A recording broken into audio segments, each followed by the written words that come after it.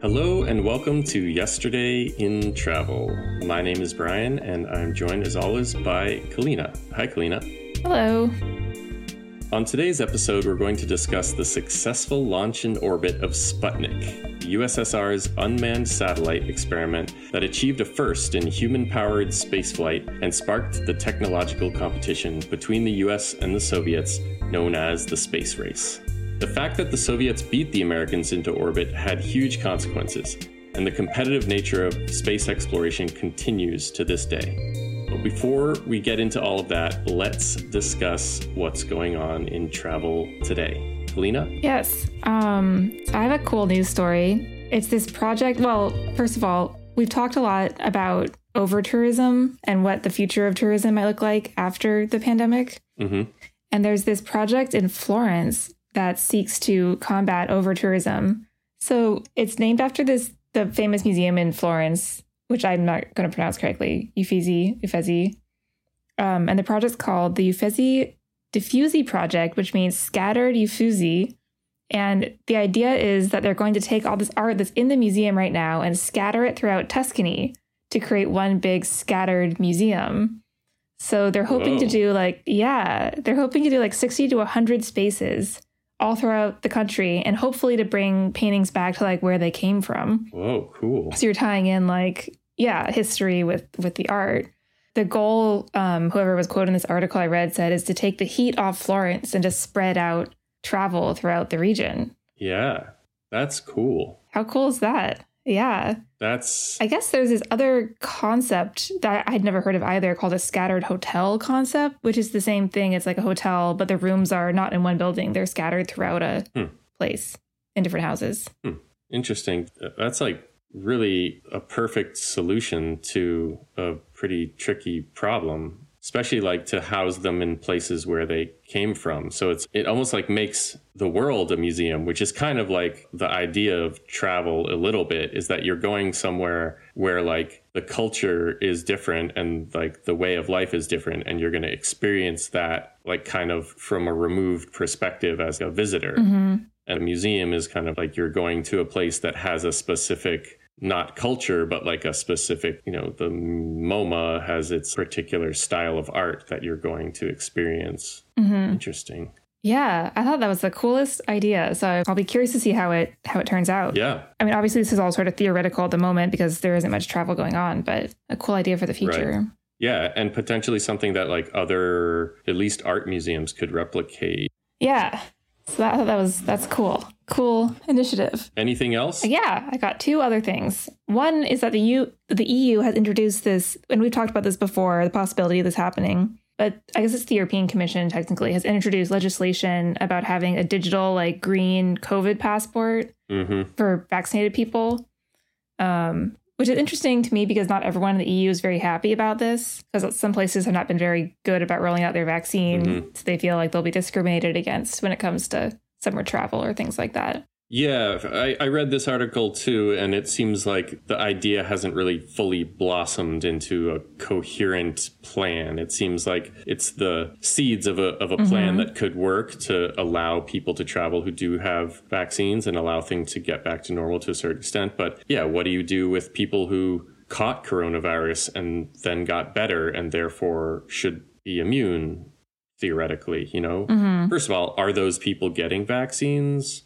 And I don't believe they are, is my understanding. I think they can get one dose.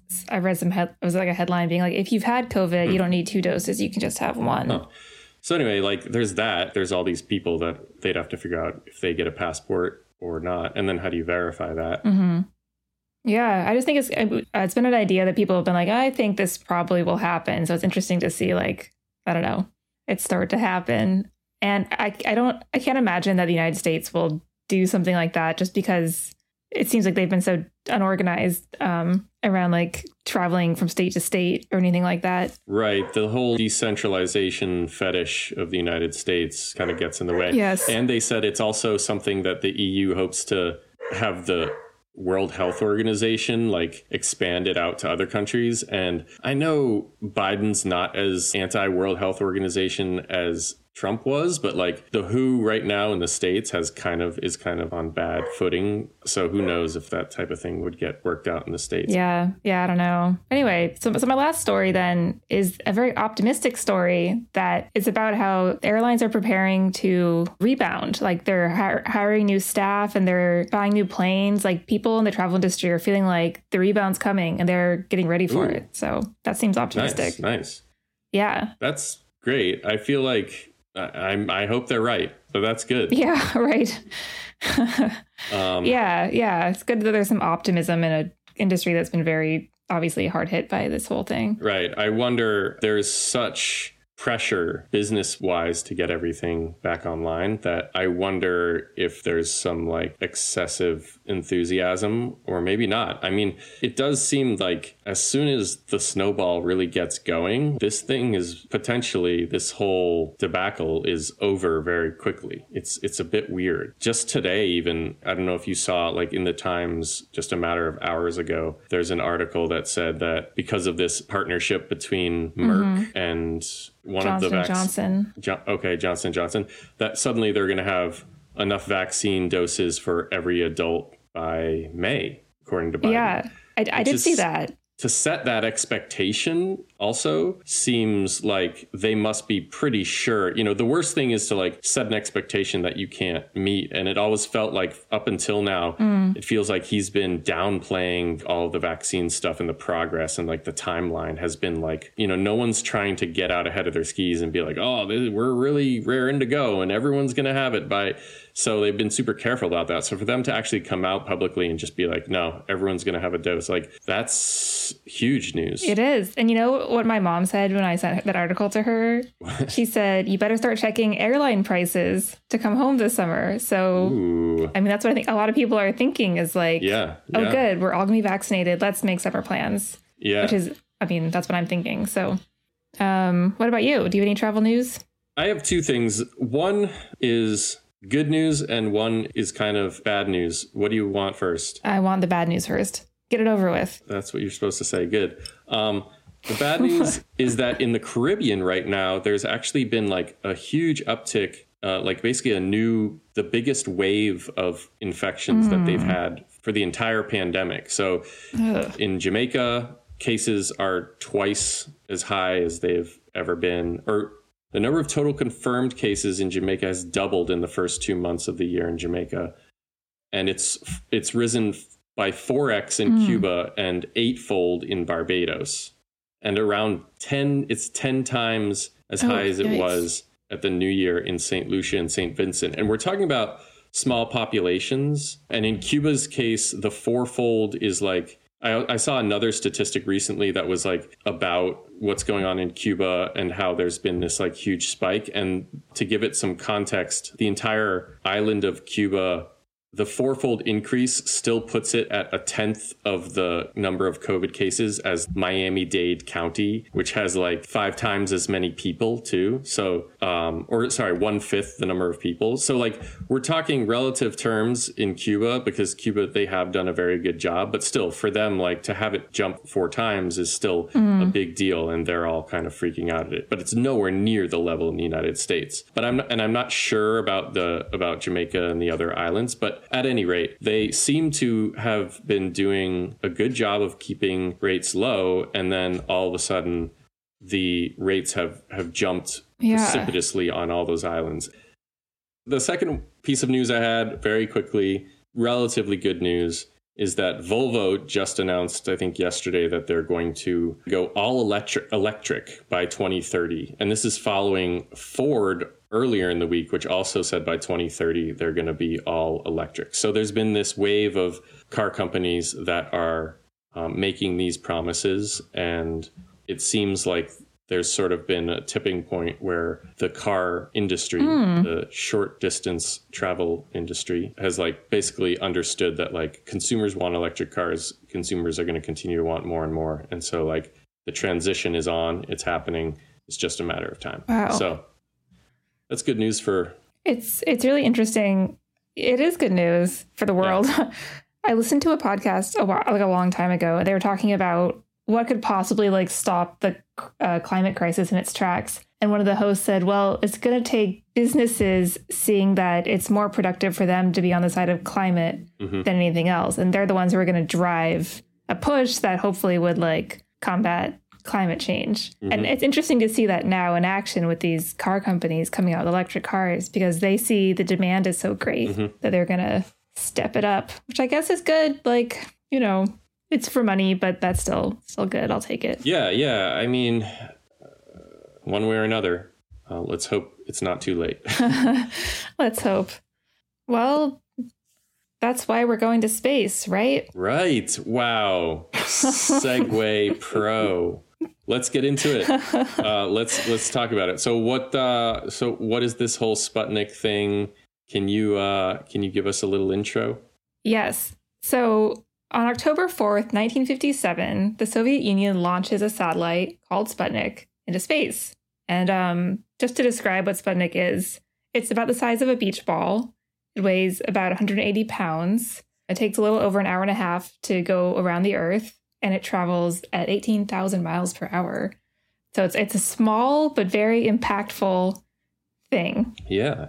And surprisingly small, and I was a bit surprised to find that it was that small, and it's surprisingly, like, for being an inanimate object with no living life form in it, just this thing, this hunk of metal revolving around the Earth, like, such a grand importance for such a small hunk of metal. Yeah. So let's rewind a little bit, and then you're going to talk about how we got to this exciting moment in 1957. Yeah. So it's an interesting story, and it really starts with the end of World War II, where Germany is split into different sections, and the Western Allies are in charge of sort of three quadrants, and then the Soviets have the Soviet-occupied area of Germany. And Germany had developed during World War II these V-2 rockets, which everyone was terrified of, and it was like their big main weapon that they used.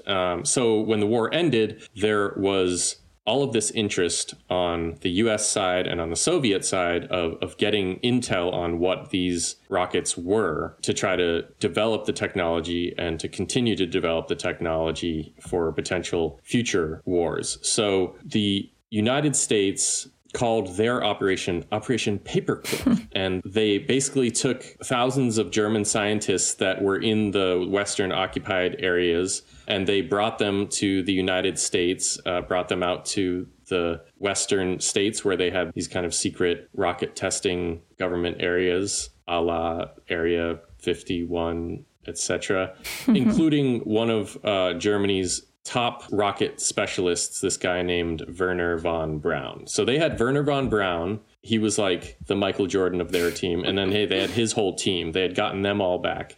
And then the Russians had a similar operation. Theirs was called Operation Ossoavia Kim, if I'm pronouncing that correct. Probably not. But no idea. This operation similarly took over 2,000 German specialists of all types, science specialists, and brought them to Russia to work in their secret rocket factories. And it looks like they got around 170 rocket specialists in their sweep. So the two countries kind of divided up the German intelligence and brought them to their respective countries to continue to work on these tests and to improve and perfect this rocket technology. And it was these two rival teams that started developing rockets in the US and in the Soviet Union. And in the United States, the focus was on weaponry, and specifically using rockets as a delivery system for nuclear bombs, which we had already figured out. And we were keen to turn,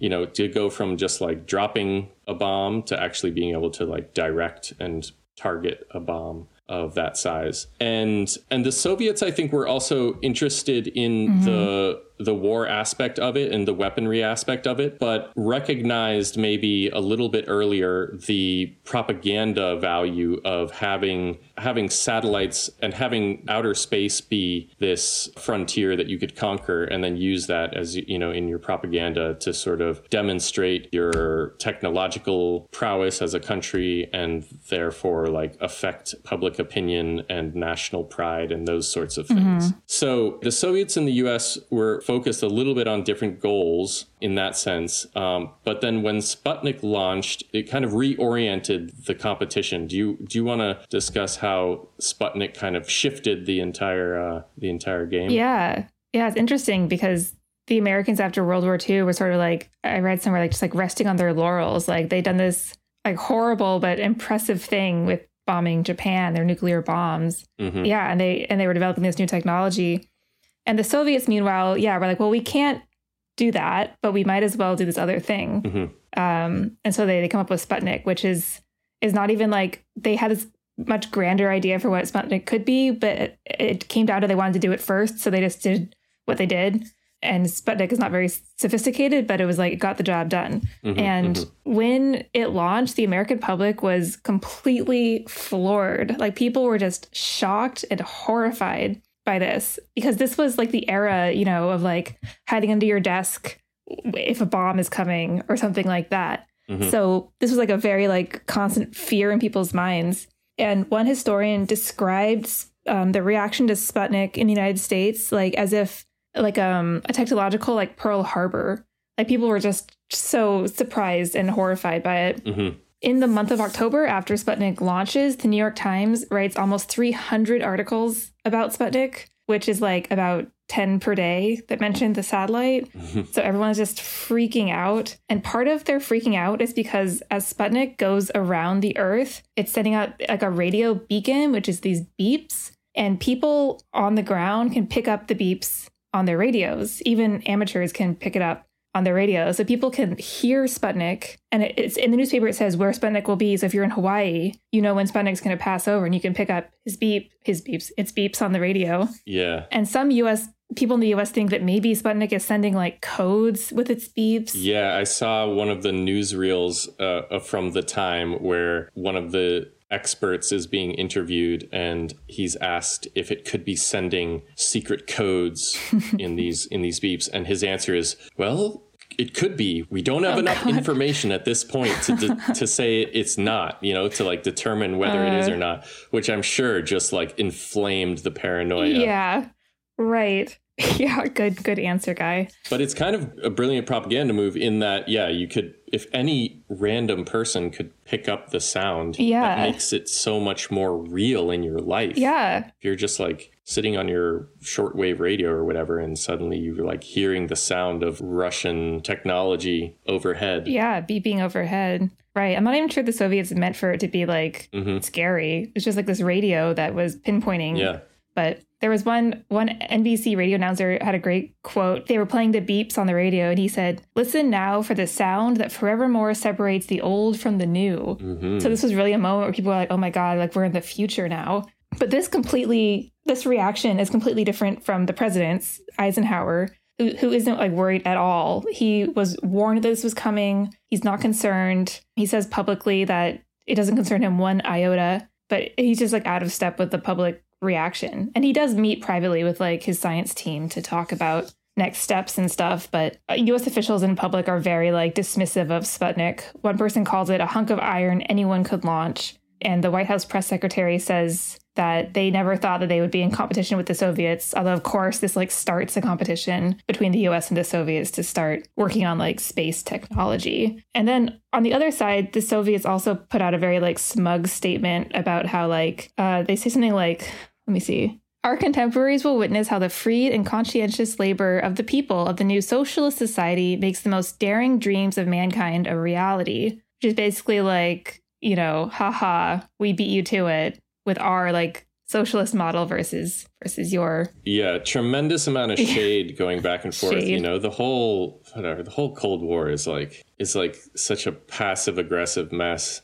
But yeah, was Eisenhower, I mean, was he privately worried about it? Because he did then initiate this Project Vanguard. He finally got on board with this idea that we needed to put more emphasis on sending missions up into space and into orbit. And he moved up the timetable also to try to get something up into orbit faster. So I guess maybe he was calm, but then he kind of slowly realized, I guess is what you're saying. He slowly kind of came around to this idea that like we should get this going and be able to demonstrate what we can do. Well, the U.S.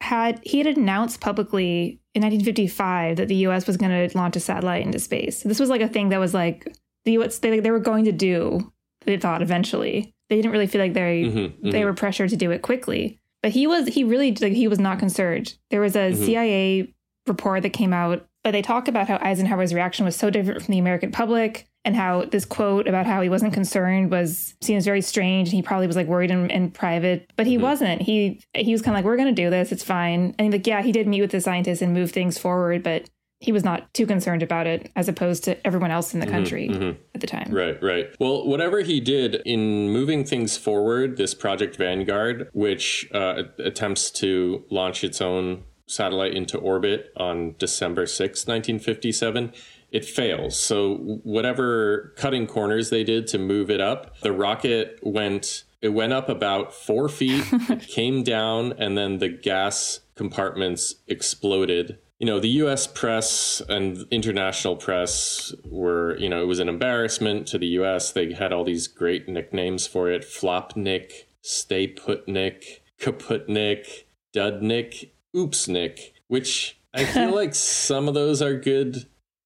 But like Oopsnik is like just that. Like putting Nick on the end of oops. It's not like it rhymes with Sputnik. Like, those are pretty solid. I think Stay Putnik is the best because I think they're all winners. It contains the most of Sputnik. Yeah. At any rate, it was a huge failure, and a few days later, the Soviet Union at the United Nations threw out some more passive-aggressive shade and asked whether the United States was interested in receiving aid earmarked for undeveloped countries. Ooh. Whoa. Ouch. So the U.S. continued to try and actually continued to fail, but Russia, you know, it was not an easy thing to do, and Russia also had their own failures. So the Sputnik 2 actually is launched, which contains a dog. But then the U.S. tried with another Vanguard 2. That also failed. They tried with another one called the Explorer 2, which is a separate project by a different subset of military groups. And then finally, in March of 1958, roughly 6 months or so after the Russians send Sputnik up, the U.S. finally gets Vanguard 1 to orbit around the Earth. But then just a few years later, the USSR ends up sending the first human into space and beats the United States to that feat. Yes. And that freaks the U.S. out even more and kind of puts us in a position where we're really starting to feel like, you know, our national pride is just we're just being made fools of. Yeah, right. Americans aren't, especially after World War II and America's left as the only superpower, like, yeah, what's going on? It's not right. So, I mean, the USSR sends a man to space, Yuri Gagarin, and the U.S. does it too a couple weeks later, Alan Shepard. But this isn't enough, and they really want to like outdo the Soviets. At this point, there's a new president, John F. Kennedy, and he thinks that the U.S. needs to do something really dramatic, you know, to grab this mantle back of like being number one. So NASA had been established in July of 1958, and Kennedy actually sends Lyndon Johnson to like talk to them and be like, what can we do to get ahead of the Soviets in this race? And NASA says the U.S. has no chance of beating Russia in launching a space station or orbiting the moon, but they could probably land a man on the moon. So this becomes the new goal. And JFK says this to Congress in May 1961, that the U.S. should, before the decade is out, land a man on the moon, bring him back to Earth. Surprisingly, I thought Americans like aren't super impressed by this. There's like some Gallup poll at the time where like, I think like 50% of people like were like, man, why are we wasting our time putting a man on the moon? But JFK like stands behind this idea, and he gives this big speech where he says this iconic quote of his, "We choose to go to the moon, and we're doing this not because it's easy, but because it's hard." And then, sadly, JFK does not live to see it. But in July of 1969, the Americans do land a man on the moon, thus, I guess, pulling the U.S. ahead in the space race and achieving a great technological goal. But since then, the space race has really changed. It's not only the U.S. and the Soviets anymore. It's a bit more of a crowded field, isn't it? Yeah. So over the 60s and 70s, after the U.S. goes to the moon, the Russians go into space. There's talk of collaboration. There's certainly competition, and the Cold War is at its height. And so there is a bit of a tension between these ideas of, well, maybe we can be competitors on Earth, but space is this area in which we can actually collaborate. So there's all sorts of negotiations about trying to like create some collaborations where they can actually work together. And most of them fall apart because it's just too sensitive a time for these two nations that are really at odds with each other. And the negotiations around space collaborations get tied up in all of the political negotiations and bargaining that's going on, and nothing really comes to fruition. The only thing that they did end up working on, the US and the Soviets, was this universal docking system so that two satellites could meet in space and actually like link together. That would then allow like an astronaut, or cosmonaut, as the Soviets called astronauts, to like go from one space station to the next, like to go back and forth. So they did successfully do that, but there wasn't a lot of collaboration really until the Soviet Union falls apart. And then Russia then forms Roscosmos, which is like this new Russian analog of NASA. And at that point, the Russians start the Mir space station, and the United States has a successful shuttle program where they're reusing shuttles that have these big, the classic like NASA space shuttle image of almost plane-like, but it has these huge tanks of liquid propulsion gas that propel it up into space. They were using U.S. shuttles to get back and forth up to the Russian Mir space station for a long time. They did like 11 missions throughout the like 90s and early 2000s until the Mir space station was discontinued. And then there's this international space station that is like a collaboration between the United States, Japan, Russia, Canada, and the European countries. So they all come together around 2000, and I think it was completed in 2000. They were working on the late 90s. And then they had this space station that all of them could use in different forms. And it was occupied by this kind of like Captain Planet-esque international amalgam of astronauts doing experiments, doing testing, and all using the space station for different means. And today there's actually 72 countries that have space programs of some sort, and 14 countries actually have launch capabilities. But even countries that don't have their own launch capabilities have these government entities that are working on projects related to outer space and have their own cohorts of astronauts who are kind of linked into the International Space Station. And even right now, space is crowded with competitors trying to go to Mars. We actually saw China, the United States, and the UAE, the United Arab Emirates, land on Mars all within the same like month period very recently to do experiments on Mars and to have these rovers go around collecting material. So lots going on in space in the realm of scientific exploration, but there's also a lot of competitiveness in more of the space and space travel frontier. Right. What's going on there? Yeah, for our purposes, that's interesting. Well, it seems that space is like the next frontier of travel in some ways. And you have very rich men like Jeff Bezos and Richard Branson with their respective companies planning to create suborbital space tourism, which is basically just you go up for like a little while, get an incredible view, and then come back down. At least that's the very early stages of their ideas. So that could be like next for people for travel. Mm-hmm. Well, I think this idea sort of harkens back to our first episode ever. This idea of even flying in a plane to go somewhere is expensive, and you only go if you have the money to do so. So, I mean, the way space travel is right now as a possible thing for tourism is very early days. And yeah, you would need a lot of money to do it. But maybe it's going to go in that direction for a little while, just, remain something that you do if you're rich. I think eventually there'll be some sort of space travel where you'll go up in New York and land in Paris in like 3 hours or something. I think I read about that before. So, yeah. Maybe there'll be an outer space deregulation act. Yeah. That will bring down the prices on outer space flights and make it more of something that anyone can do. Probably so. I think that's very possible. And then we'll all be vacationing on the moon. Or Mars. Mm-hmm. Or Jupiter. Okay, well, that's our show. Thanks for listening. If you want to get in touch with us, you can email us at yesterdayintravel@gmail.com. You can follow us on Twitter, yesterdayintrav. And next episode is going to be on the railroads and the connection of the Eastern and Western Railroad that connected the continental United States, which happened just after the Civil War, which will be really interesting. So follow us, send us emails, tweet at us, review on Apple Podcasts, and stay tuned for the next episode. Thanks for listening. Thanks for listening.